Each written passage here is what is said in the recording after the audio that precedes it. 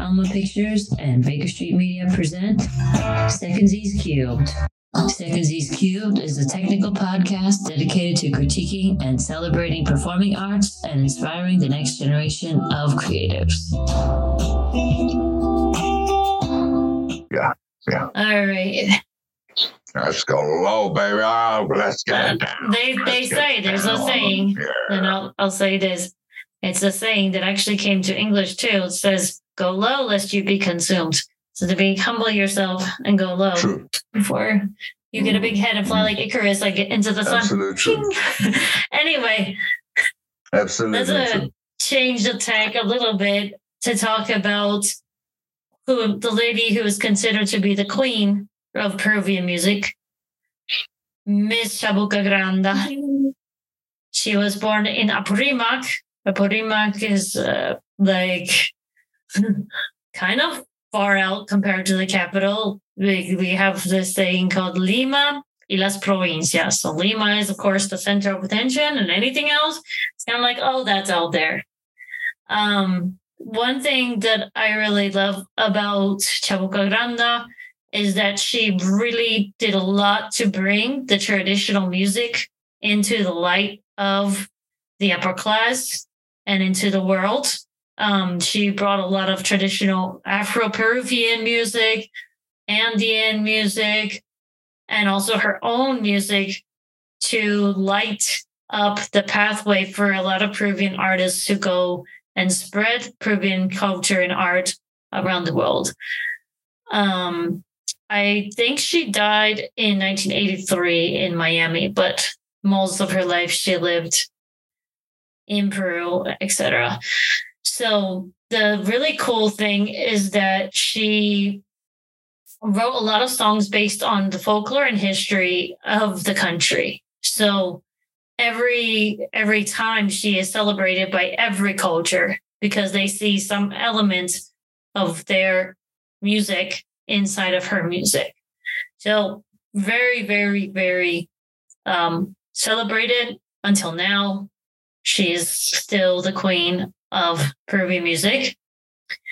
And one thing I'll tell you guys about her that I appreciate is that she lived in an area of Lima, which we have talked about earlier, which I think you saw that music video that we did the other time, which is the bridge. Yeah, that takes place in Barranco. So she actually lived near that bridge in Barranco. So the song that we are talking about today comes from that bridge in Barranco called Puente de los Suspiros. So that bridge is the one that is the center of this because she literally lived right by the bridge.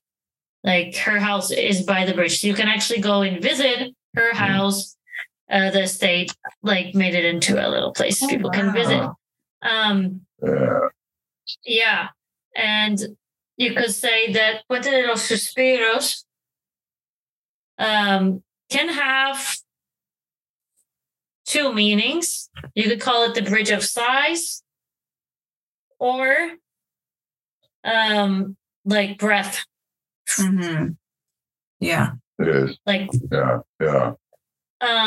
So I will read the poem. The poem is dedicated to the bridge and to the people that live in Barranco. So, which is, of course, beautiful music. And she and Oscar Aviles made this lovely song together.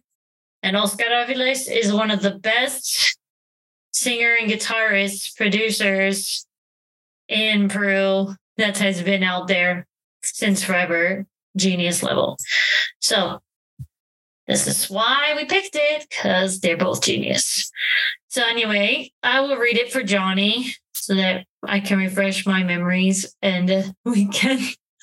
Oh, please. that we can figure it out. Just like in that voice. I will say it in my reading voice in Spanish. That's the voice. That's anyway, the voice. Puentecito escondido entre follajes y entre añoranzas. Puentecito tendido sobre la herida de una quebrada.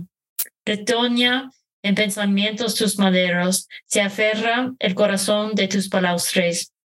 Puentecito dormido entre el murmullo de la querencia, abrazado a recuerdos barrancos y escalinatas, puente de los suspiros, quiero que guardes en tu grato silencio mi confidencia.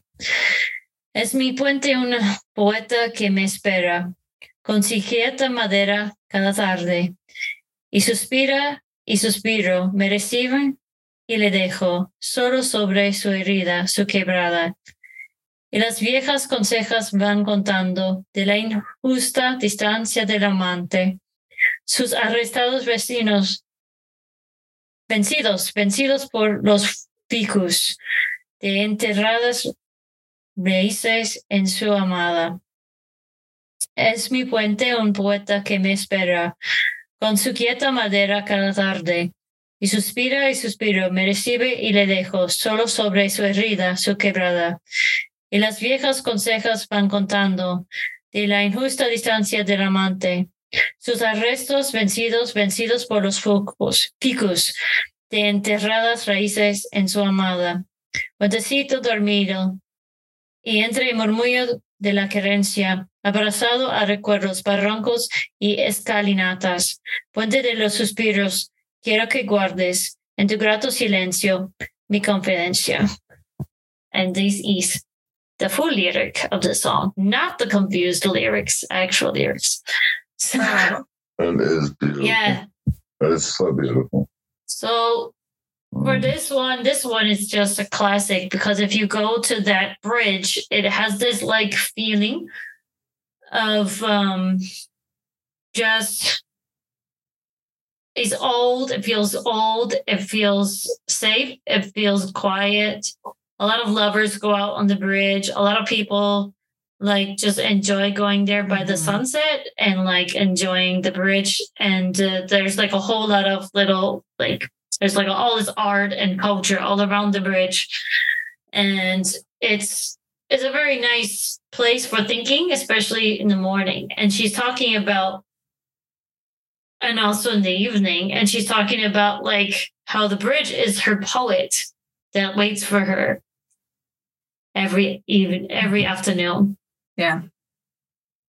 And that's the part that I always really think about because she's talking about the memories. She's talking about the different cultures that are there. She's talking about the injustices, distances of lovers and all these other themes. But I think the thing that always sticks out to me is that she's like, just guard my secrets. This is a place where I can think. This is a place where I can be true to myself. And it's a beautiful place. It's a safe place. It's not a place which is dangerous or like or negative in that way, if you will. It's a very nice place, actually. Until now, it's not in a bad neighborhood. It's in a great neighborhood. And yeah, she's just showing this beautiful side of things. Yeah. This is so much once again, and these are the observances that are made that bring our attention to so much.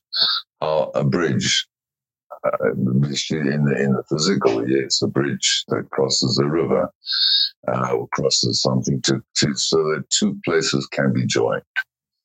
It is so much easier to walk over the bridge than it is to try and wade across. All these things, but she draws it back to it's with the bridge that so much life can happen, alluding once again to us how we would separate and we have this torrent of emotions that runs through like a water, like river or whatever it might be. And when building a bridge is makes it so much easier for all. instead of just delving into the actual the torrents of the emotion and how that brings people together in the various ways. And that I think was a great observance from her part. And being the observer, she speaks as the observer in a way. You know, it's that lovely yeah, definitely luxury of being able to watch. Yeah. But what a beautiful, brilliant heart and mind to take this in and look at all the different aspects of it and then bring it in and to see, you know, the bridge. That bridge speaks of so much. How many people, how much pain happens, how much, all sorts of things. When build a bridge, man, you know, build a bridge. You know, it's a nicer way of going. You know, and it's possible. It is possible, but the bridge has to rise above the emotion. The bridge has to rise above the emotion and walk over it. You see, and then we can stand and look at it. You see? Yeah. Mm-hmm. I'm getting very kind of, you know, I mean, yeah. I'm getting so sort of deep. No, but it's true. She's like looking at this. She's outside of her. Brilliant. Outside of herself, but you can see she's like thinking about the reality while she's there, but she's kind of like taking a narrator perspective. Yeah, that's good. What do you think, Aya? Oh, this was a favorite of mine. It was so beautiful. Just, I love it when works of art celebrate just with no shame, just the beauty of the world. I think that Johnny had touched on it before where, you know, like it's actually difficult to write bleak poetry and just delve into the darkness. But at the same time, I think it's the opposite end of the coin is equally difficult to just have unbridled joy, and reveling in the beauty of the world is also difficult to do without coming across corny, with having a level of authenticity. And I think that she did this very well with the poem that we're discussing today. There's almost a pastoral quality to the poem, even though it's very clearly talking about a bridge in an urban setting. But the language used, the constant mentions of natural elements, you know, like the ficus, the foliage, the ravine, trees, those all bring about pastoral images to my mind. And there's just something so picturesque and dreamy about this poem that just kind of immediately draws you in. Again, this poem, like the first one, it's not a concrete poem. It definitely has this magical air to it where, again, it's hard to grasp fully in your hand. But what it leaves you with is a strong impression, a memory. Reading that poem creates a world for you to just sort of marinate in and just take in everything. It's just so strong and ripe with imagery that it's hard to kind of to pull away from the poem after finishing reading it. And you know, there's the other common thread. Yes, it will stay in your head. Especially because when you hear the song. Yeah, even though I don't know Spanish, it sticks with you. The words are just so beautiful and honest. It's got an intoxicating quality to it.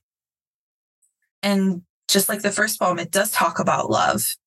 And, you know, you both had such a beautiful conversation earlier about, you know, the devastation of love, but the beauty of it as well.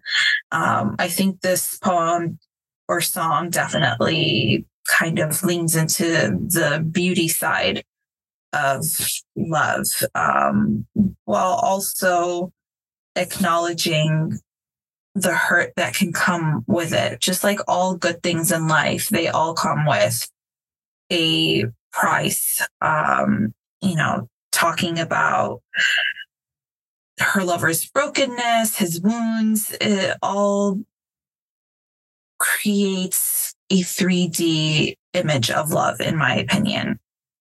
It was a beautiful, joyful ride for me.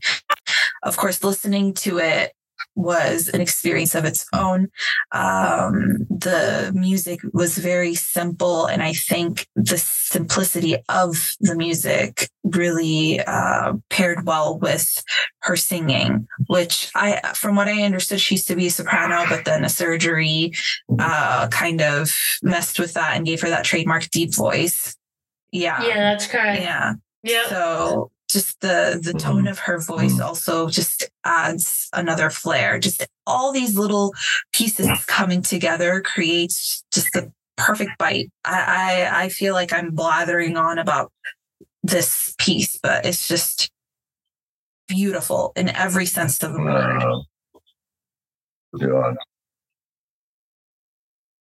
You're right. You're not blathering on it. No, it's all. It's rich. It's very rich. It's if one wants to get really kind of like, verbose, it's a beautiful ox blood, rich red.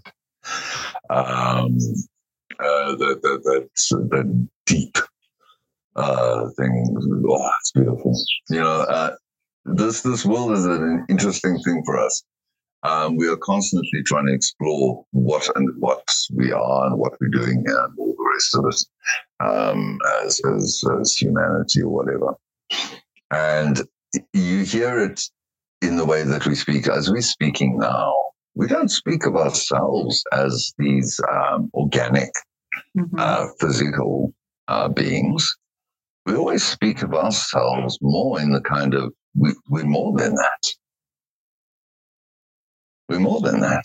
We always speak like that. We speak as us. You don't speak about the same way about let's say a gazelle in the field, and the way you speak about yourself. A gazelle you will look at and you'll go, oh, look how beautiful that is, talking about the body and all the rest of it. You don't talk about the gazelle's feelings or whether the gazelle has got a higher spirit, or if it's spiritual, it does fall into that. It's coming to terms in many ways, and that understanding of we all have a place, I believe, that when we go there to that place, we find the safe place for ourselves where we can look out generally. And generally what we're looking upon is something that brings to us solace, brings to us grace, brings to us some kind of peace. And in her case, it is this. And actually, it's so beautiful the way it is like brought about in its explanation, because joining of the physical and the spiritual sort of in a way, as far as spiritual I can put it. Yeah. Yeah, I think you're right. Like there's like always a very different dimension. When you get into art, you can't just stick with the physical things. That's why artists and scientists sometimes fight each other, but all scientists still go to listen to Bach concerts. I think it's a difficulty as well. I cannot imagine how difficult it must be for scientists, because I know scientists have known scientists, and it's like I walked into once with a man who's an engineer, and he's very good at what he does. And here he is, an engineer, as a creator, an innovator. Yet when we walked into like what was to be a dance show, he said to me, the problem is I just don't understand. I don't understand art. I don't get it. I don't, yeah. And that was to me the strangest thing to hear. I turned around and said, but you're an engineer. He said, well, yeah, exactly. I said, but you're creating art all the time. You're doing you might see it as physical. You might see angles. You might see this. You might see that. These are numbers. But you know as well as I do what is in the numbers. There's a great mysticism that enters that. And nobody who works with those sort of things, So, but I do understand what he was saying. It's that part of us that we feed. It's a part of us. It's the muscle within us that you either exercise that muscle or you exercise another. And sometimes it is so much easier to deal with physical and to sort of sidebar anything in the emotional area. Because when you go into the emotional area, it is another place. Eh? True that. So, yeah, I get that. Yeah. Yep. Very true. There's like that emotional, that line. Some people can't go there because of whatever. And I feel sad for that. But then I do know a lot of scientists who are very religious or spiritual people, because they see how science is like something completely like that you can't completely understand. So it's like two camps of them. There's the creative scientists, and then there's the non-creative scientists in that way. Well, but also, science, you cannot look at science and not see it as creative, but it's all about that. It's about creating. It's about trying to find some kind of way of, it's the same as what you do with a poem or a painting or whatever. You're trying to capture something that is ethereal to us. It slips, it's material. It goes through our fingers. And you're trying to somehow put it down so that you're able to explain to the next person. And what they're doing is they're trying to explain to the next person via numbers, via equations, via angles, via this. Yeah. It's a diagram. Yeah. But at the same time, it's a diagram to try and encapsulate that which we do not understand. Right. We can't quite get our head around a lot of it, which is fine. But it's the people that I think there's like lovely scientists. So it's not against science, but like there are people that in the name of science try to do funny things. And then I'm like, okay, but science doesn't even tell you that. So how are you getting that conclusion? Anyway. That is what I get confused. Exactly I'm like, huh? Exactly what you're talking about. You get a lot of people, there's a lot of, this whole thing of, I believe in science, that kind of thing. Well, yeah, so what? It's the same as anything else. It's not like really any different, It's, if you look at it. Yeah. Yeah. Mm-hmm. Does it not fill you with wonder? Yes. Does it not? Does it not show you that, like, my word, this is pretty wild. It's all the same. It's all the same. And the decisions that we make to present ourselves as, I step aside from emotion. I don't feel emotion at all because I am a scientist. Absolute rubbish. But no, scientists aren't. Scientists feel and, are very often, I think, misconstrued. But then again, are factual. It's like I said to a scientist once, a geologist, he was a scientist, but a geologist, and a professor, and I said to him, is there any kind of energy in crystals that you know of? And without a second's hesitation, he said, there's no energy in crystals. I mean, okay, fine. So that's where it was. There was no debate on it. There's no debate on that one. So it was not a crystal girl. Not even going there. That's a flat well, what can I say? I just said, wow, there we go. That's a conversation stopper. All right. Otherwise, how's the family? It's because we expose ourselves to the different things, and whichever journey we take, we are exposed to different things. For me, a scientist will understand if I say to a scientist that interacting with a solid object and what it is, frequencies, la-di-da, blah, blahs. But that in order to for me to be able to interact with a wall, as in see it, it requires the wall itself to have some kind of a receiver and sender to me. Right. But then again, I'm going to always be the one who will be attaching emotion and interpretation to that wall, so I'll never see it for what it is, truly. That's when the scientist turns around and goes, "Oh, rubbish." Yeah, that's the part where science can't explain. And so that's where we have the mystery part, I guess you could say. So there's always some level of mystery, right? Like I can't even describe how my fingernail works totally by science. They know what it's made of, right? They know a lot about it. But every day you have people that are studying hands and fingernails and they learn something new. Like there's so much mystery in this world. Right. Oh, come on. It's this whole thing, this whole experience is I mean, if we're going to try and it is impossible. I think it's we basically keep ourselves busy by trying to explain it. I think that's the only thing. We know we can't, but it's like this eternal kind of game, that we play, trying to work things out. It's impossible. It's a land of no question. How? Like going back to the onion tears, right? Layer. And then the human experience, yes. what the experience of being sentient, as we call ourselves, because we say we're sentient, and I always say compared to what? And that rock, how do you know the rock's not sentient?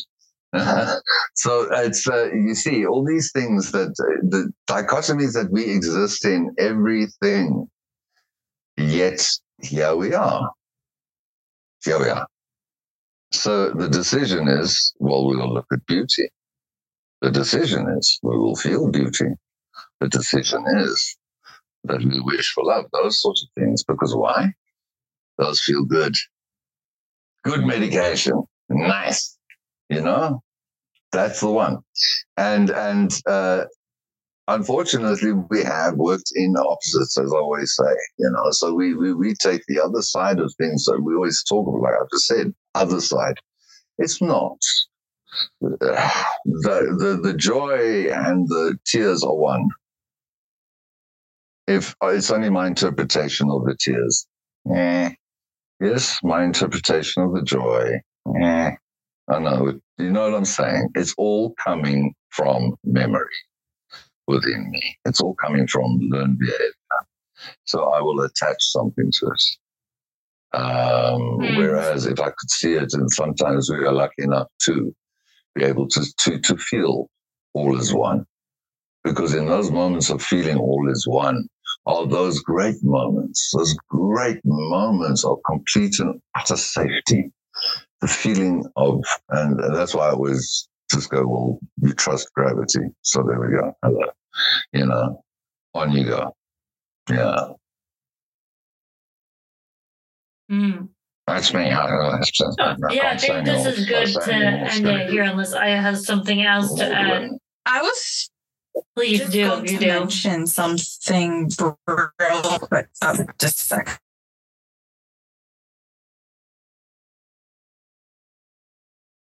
And it doesn't really have to do with the, science conversation that we were having earlier. It was something that I had forgotten to mention when I was talking about the poem and just gushing over it. It's interesting how the only time of day that's mentioned is afternoon, but to me, it gave very much early night energy, in the sense that the way that she's describing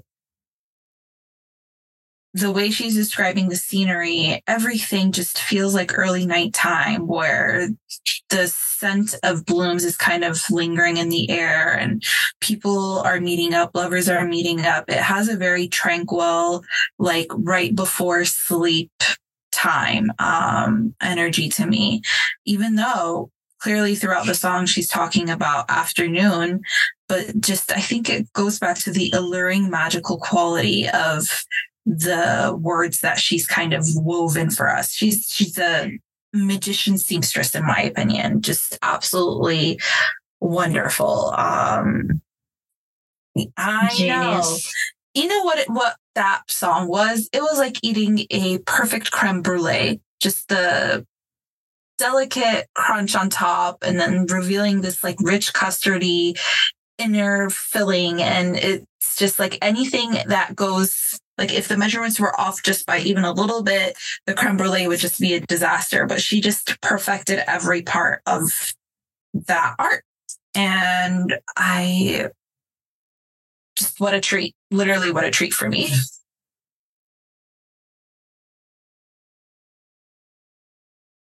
What you've just said, I think, is probably the greatest compliment. Absolutely. That's like a... You really have. You really That's have. kiss. You really have. I mean it. Amazing. You know, for any artist to transpose that to someone they don't know, somewhere else, you know, wherever, for you to be able to bring that across, and once again, me hearing you say that it then becomes part of me as well. It is, to me, that is wonderful. That is just delightful. You know, that is wow. Yeah, that's what I want. I want that in life. I like that.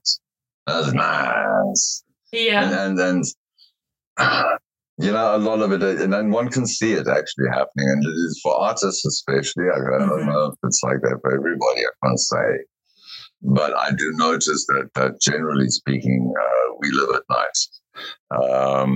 We are night people. We perform at night for some reason. And we sleep in the day or whatever we do in the day, but we dread the sun in the morning. It's that weird vampire thing that exists, you know, especially when you're dealing in performances, live performances. And that time of the afternoon, and I can only speak for me, is when that sun starts reaching that point where it starts going down. I feel a sigh in my environment. I feel a sigh that comes from the world at that moment, where the sun is like 1 minute from breaking our heart, kind of thing. And like, you know, it's a sigh of release because the day is over. And that's very interesting because it is a thing. There is a calmness that comes over everything in that light of the sunset. And knowing that we're going into the evening where it gets darker, you know, and the light isn't so bright on us. And we feel like it is that place where we can legitimately sort of hide. We can legitimately lay ourselves down. We can legitimately breathe. You know, that day is done. That day is done. And, And I can see it. I can just see her sitting and maybe having a glass of wine or something. And that was her spot, man. That was her spot. And she would sit, and the one thing, and she would look at it. And she would observe and see all these things and feel them. And we go into that place within us that is somewhere between here and there. You know, but yet it's nowhere.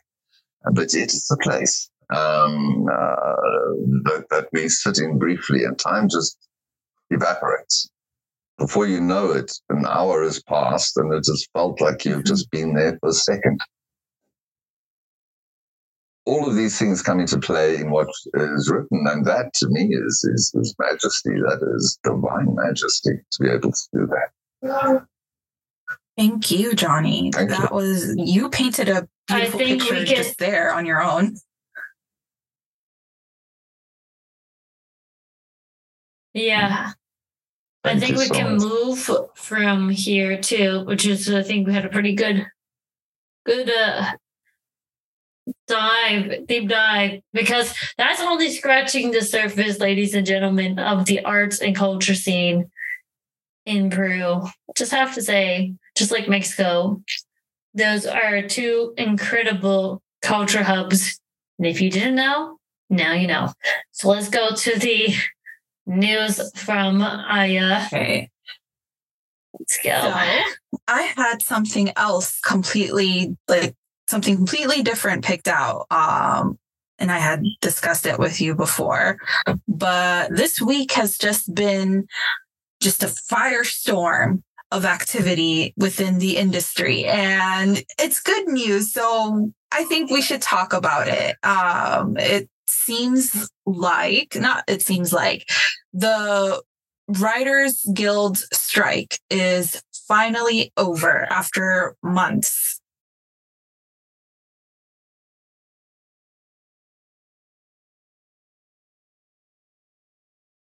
What happened? She like disappeared.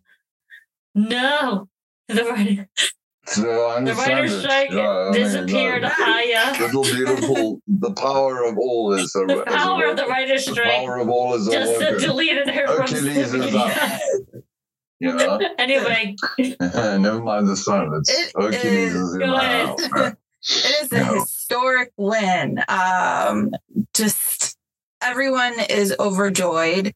And it seems like things are picking up pace because the actors, the Screen Actors Guild is meeting for negotiations on Monday. So if that goes well, then these two unions have effectively created a huge shift within the industry, a much needed shift. But it's everyone's really excited. A lot of except me, I'm not really excited. But anyway, I'll tell you why. That's later. why we have these industry news. We got to hear other perspectives. So there are some wins that they didn't get everything they wanted, but a lot of the big points that they were told that, there is no way that you're ever going to get any of these things actually came true. So they got some language in about AI usage. It wasn't like very firm, concrete, because the AI industry is still relatively new, so they don't have the language to really properly put all the parameters in. But there is language used about AI programs with screenwriting. They got minimum writers in the room. So they said, I believe, like 5 writers have to be in the writer's room minimum for shows, with 2 having to be fully staffed and on set when filming actually occurs. And they put in some addendums for bonuses. And then this is a huge deal because this is something I've been following screenwriters for a while now. So seeing them mobilize on social media and seeing them kind of break down their concerns within the industry, one thing that always popped up was the fact that unlike the days with traditional broadcast media, with streaming, they do not get the numbers. They do not know how many people are actually viewing their shows. And of course, those numbers are pretty important when talking about residuals and, how many hits they're getting.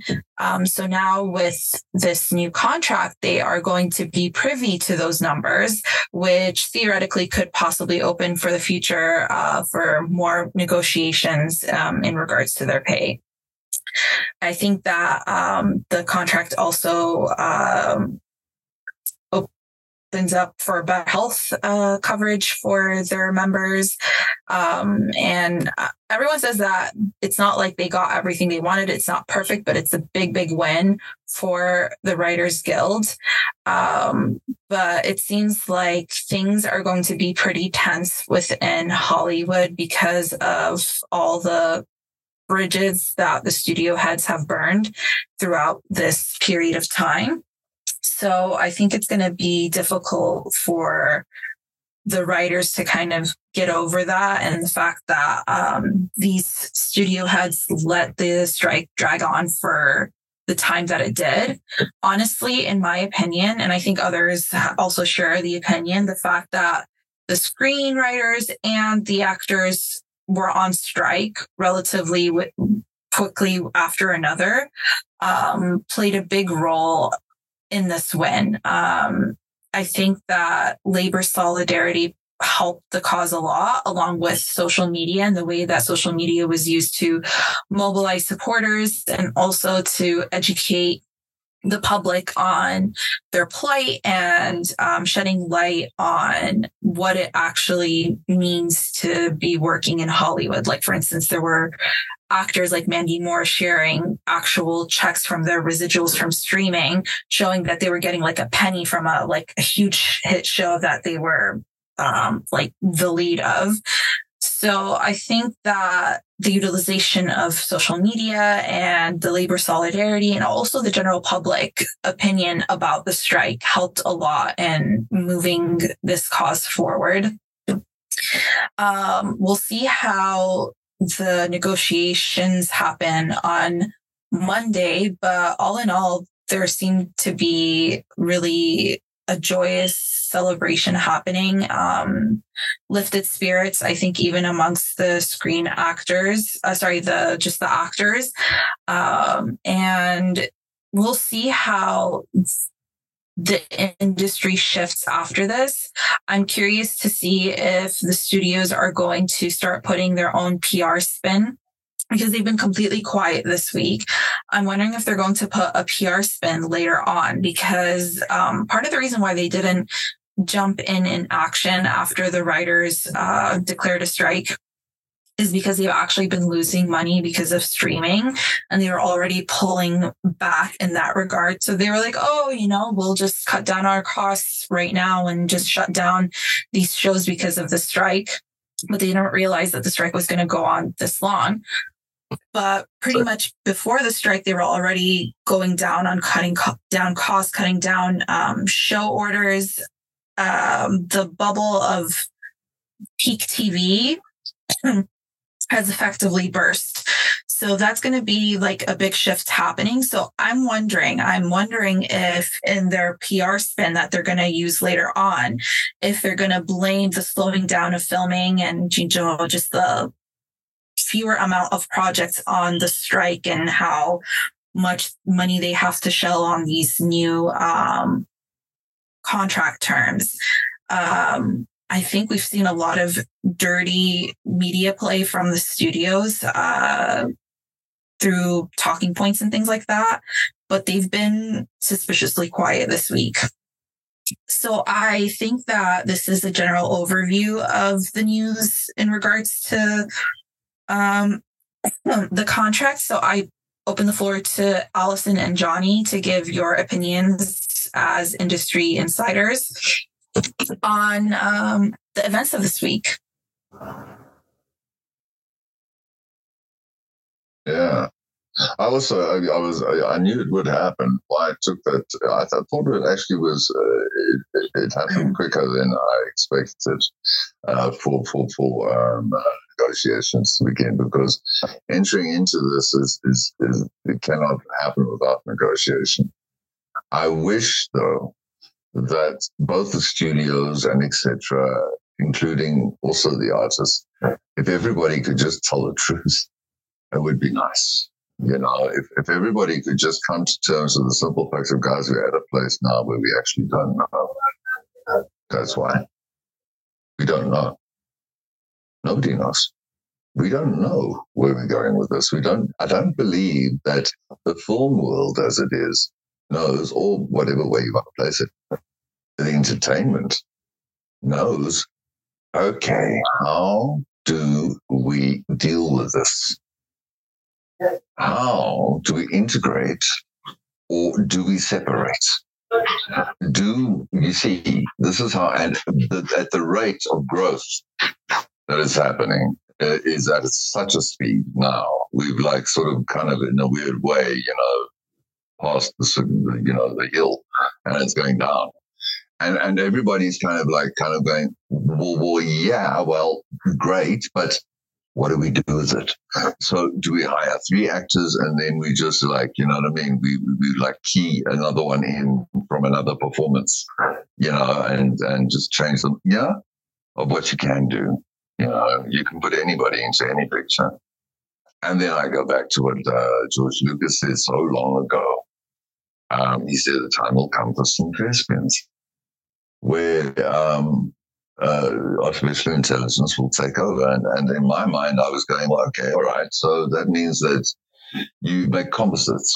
And I've spoken about this before. So you're going to use my left ear. All right, that's great. My left ear is going for so much. It's residuals on the left ear. So you see what I'm saying? This becomes ridiculous. That becomes a little bit silly. So the actual way forward is if someone can tell me, I would be very grateful to know. Because I can't. It's the ground is moving too fast. It's moving all the time. Yeah. That's me. Yeah. Yeah.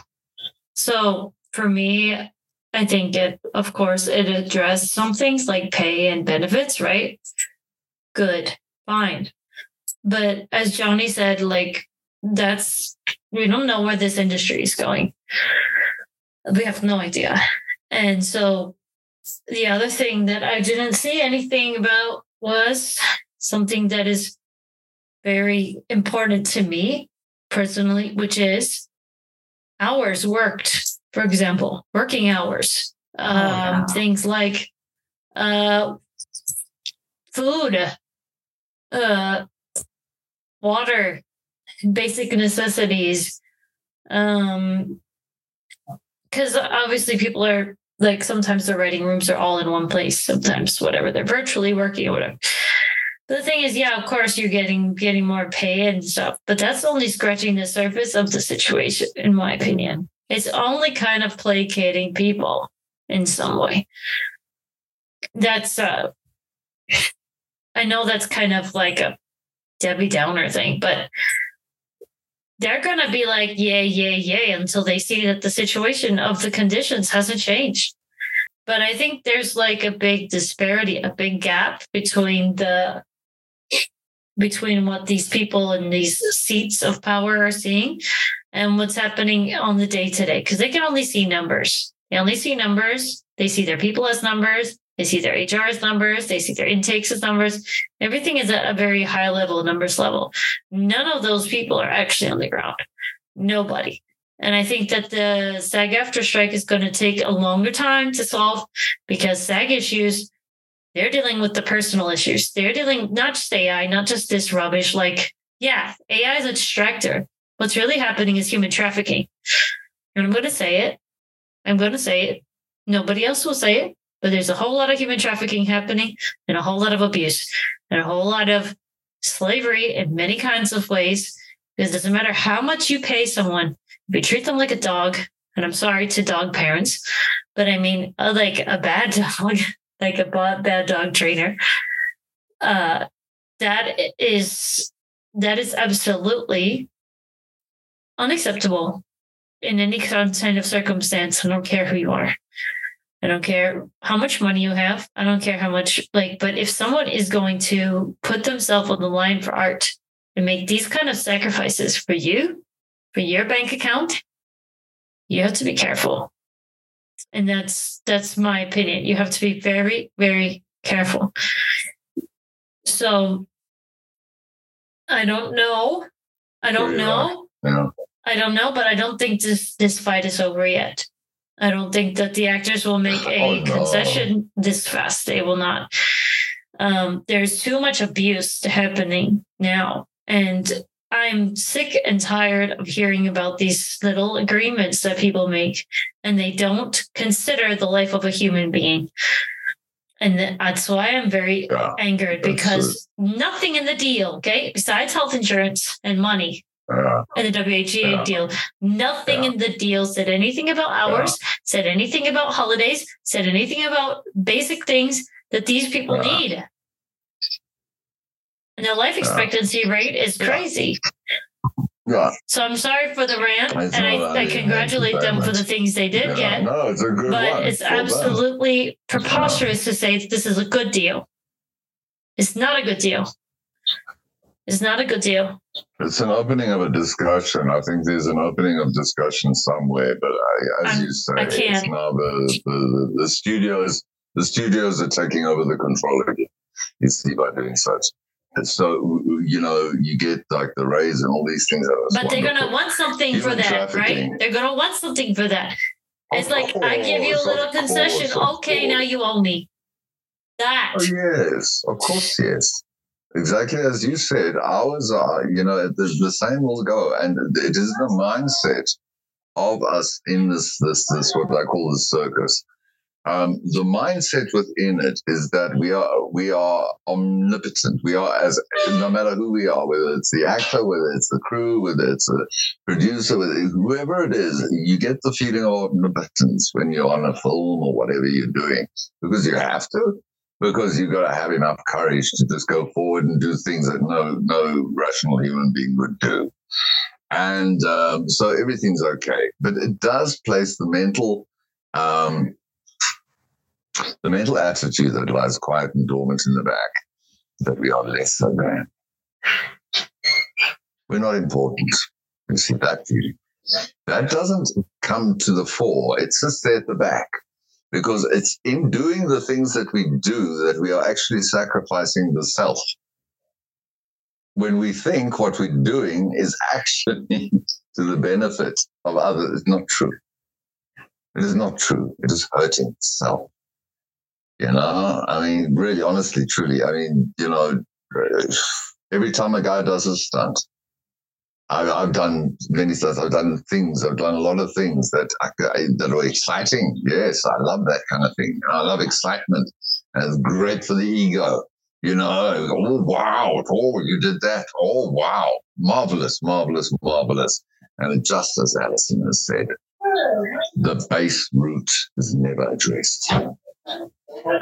And it is exactly what you're doing. It's more than just human trafficking in an encapsulated small place. It is universal. It is all. All.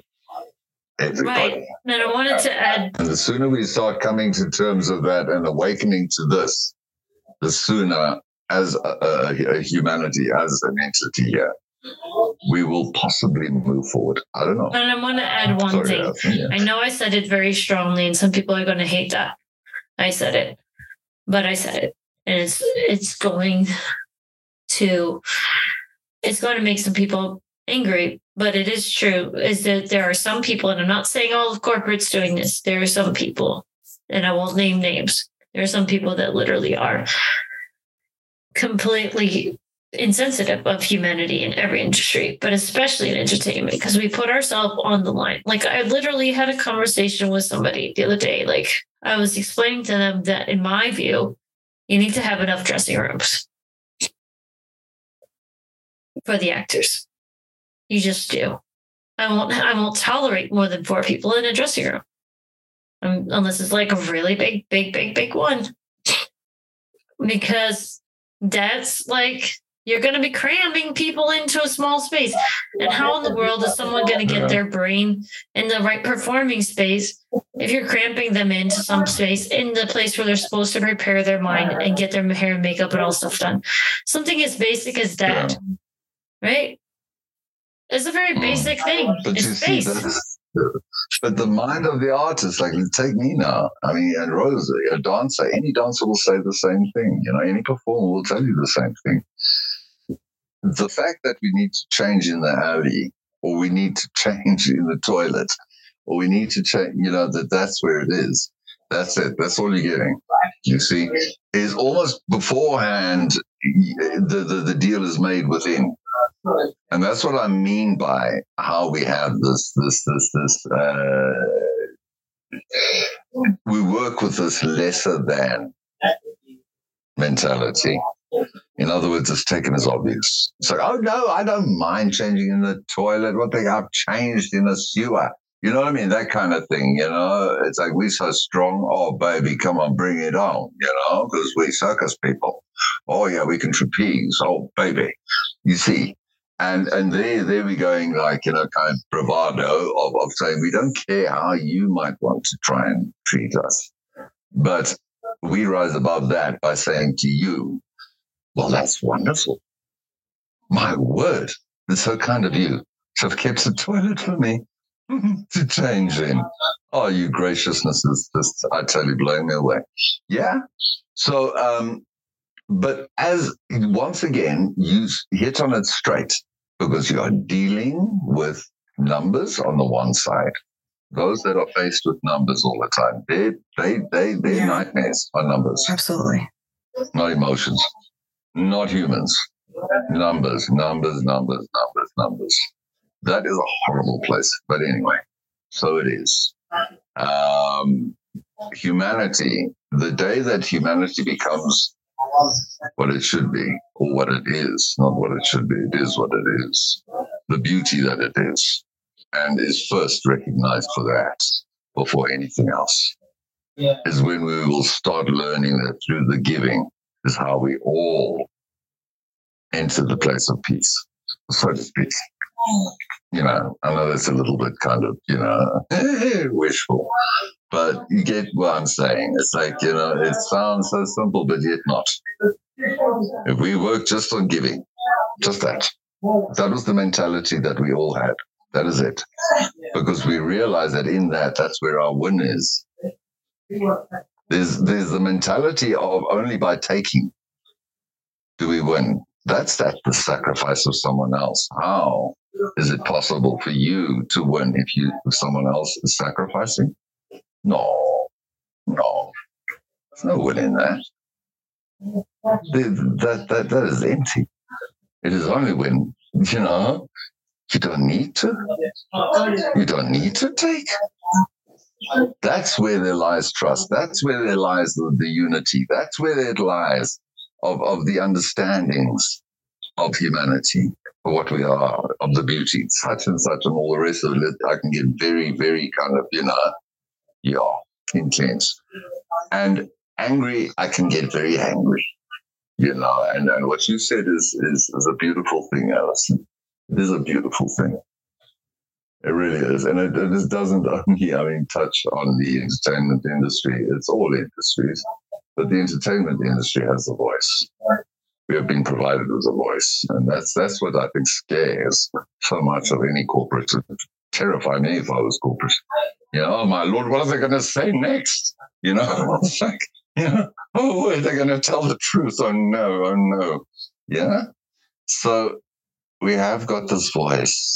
And for us, it's I think imperative to use the voice as in these times especially, as consciously and as with as much humanity as possible and with as much honesty as we can muster, because we are the ones that are like, we are.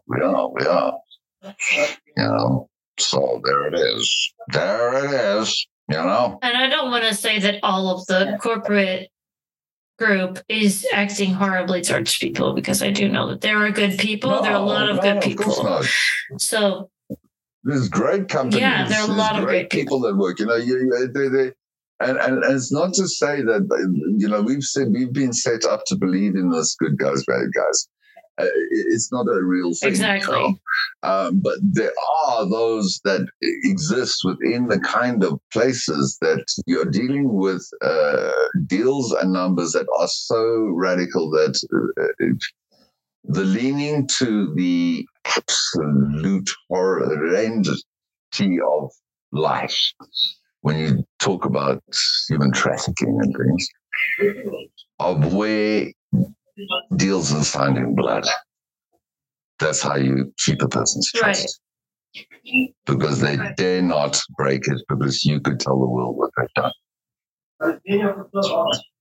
I just hope that we can have better conversations between the people that are worried about numbers, and they're worried about numbers for the right reason.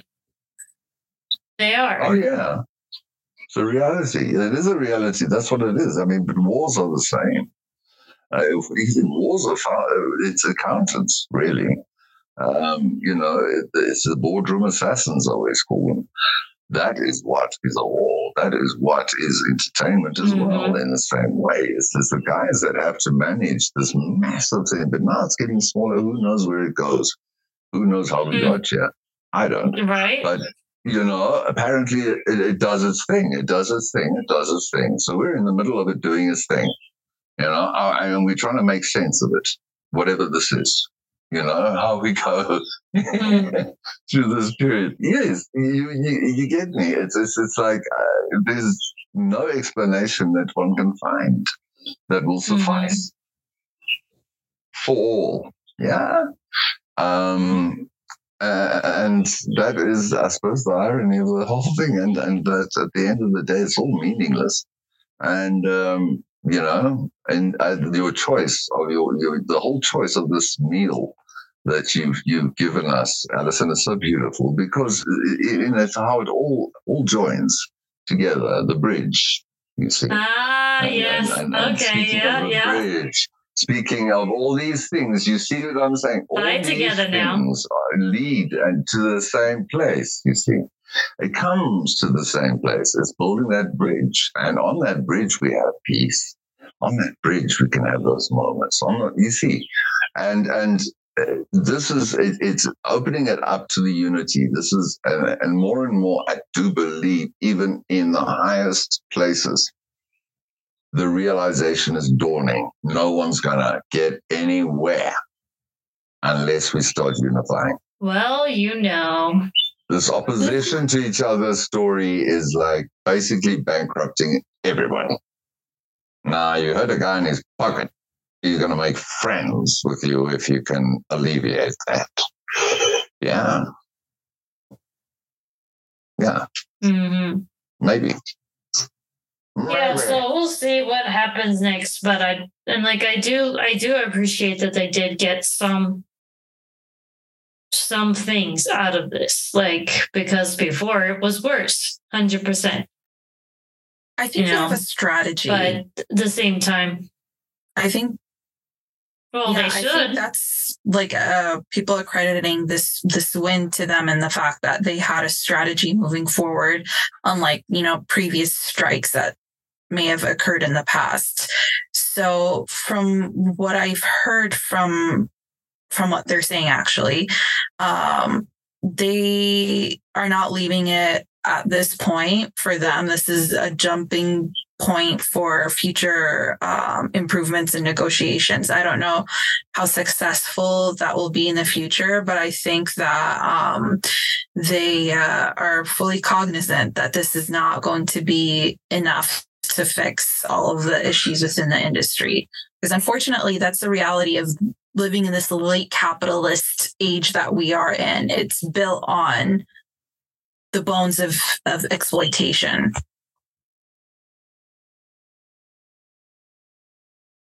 Well, yes, it is, and it always will be. I mean, as long as the body is a means of product. Mm-hmm. The moment's like a birth certificate and you get a number and all that story. Yes, I understand. So it is.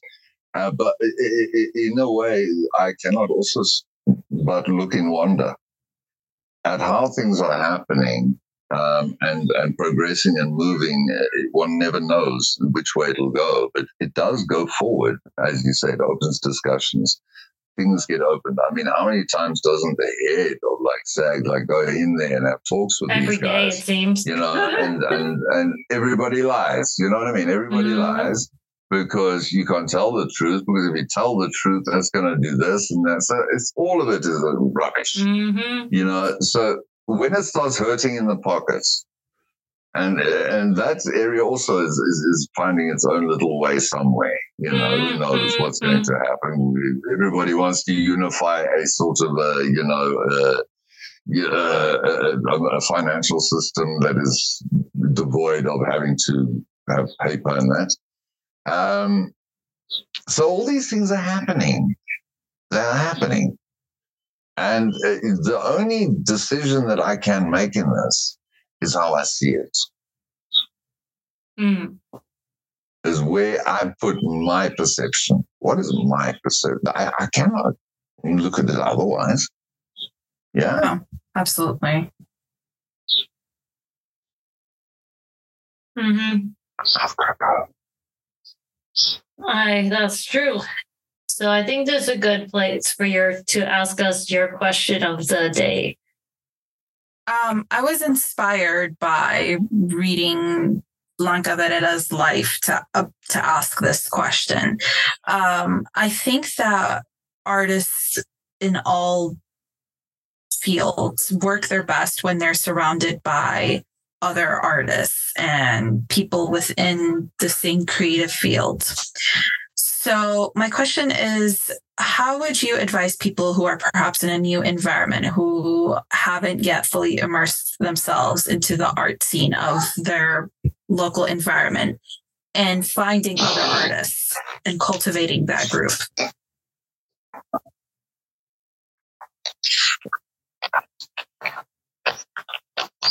If I understand correctly, and then please tell me if I'm not. To me, the best way to do that is, of course, on social groups. There are so many now that you can join, and very specific ones as well. You've got groups. So it's wonderful to see there's stand-up comedians that are joining together. You have actually multiple groups of stand-up comedians who are open and able to lay down what their material is. Listen, I'm going to go do one of those straight fives, and I'm going to hit with straight gags. These are my gags, and and the guys will offer them good feedback, and it's very supportive, and it's wonderful to see. And advice in the places where, when I was doing stand-up, you couldn't get advice from anybody. That's an example. But the thing to me is, the first thing is join the groups, get to know the groups. And then within the groups, once you're in there and you can start talking, you start finding out a little bit more of what's what and where's where, who to go to and where to go to. And doors open that way a lot, I think quicker than when you're on your feet. Does that make sense? Yeah. Well, yeah, it does make sense. I think for me, it's you first have to know what's there. Go to shows. Basic, right? Go to shows, get to know what's going on. And no worries, Johnny. And basically go to shows, find out what's going on, then start to see how you can get involved, like meetups or other situations like that are great ways to plug into that. And then, of course, if you're already connected to a circle in another country, it's very important to get the names of people in the country where you're going who you can connect to, especially in art. So I think that's the brief answer.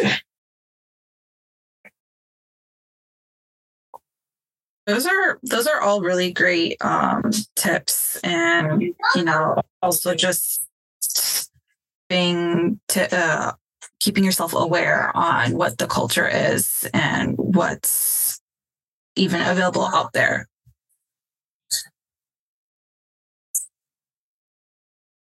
Yeah. I think sometimes it can be overwhelming for people, especially if they're an introvert and might be a little shy or have difficulty putting themselves out there. And that's what I'm saying. You have to be adopted by a circle. Usually, if you're already in a circle in another country, you can connect to people in the circle where you need to go. If that makes sense. You'll know people that are oh, yeah, let's connect over here. People in this country. Oh, yeah, I also know people in that country. And you can kind of... So it's drawing on the circle that you already have. Yeah, you have to do that because then you can plug into the right level. Yeah. If at all possible. Yeah. And I think sometimes it's also difficult for people to do that. Some people, not everyone, but feel like they're being a burden or being, too greedy or something like that. But I think that most people want to help others. So that's, something to keep into consideration, that you're not an imposition. And ask. Now, listen, most of the time in the arts, we don't even think about that. We have to think about connections. Yeah. There's no such a thing as imposing on someone. You're literally, You literally need your connections to survive in this industry. Mm-hmm. It's not like in some other industries. You really need them in order to go to the next thing. Fortunately or unfortunately. Yeah, makes sense. So utilize social media groups and your current circle of contacts and attending local shows. Those are some tips to find your own group of people in a new environment. It's challenging for some people, but because they're not used to it. If you're new, you're not used to it, but it's really the way that it works. Absolutely. I see it all the time. Yeah. Like in some groups, somebody will say, hey, I need work. I've been doing XYZ. Can I talk to someone? And then someone will be like, oh, you've done this ABC? Cool. Contact me. Let's connect. And da-da-da. Like, beautiful. It's really informal like that. Yeah. Beautiful. Well, thank you for that. I'm sure that. I think because the whole thing is cyclical, the season is very cyclical. Mm-hmm. There's down times, there's up times. Yeah. So a lot of the talent and people are going like this. Yeah. I think people are going to appreciate your insight.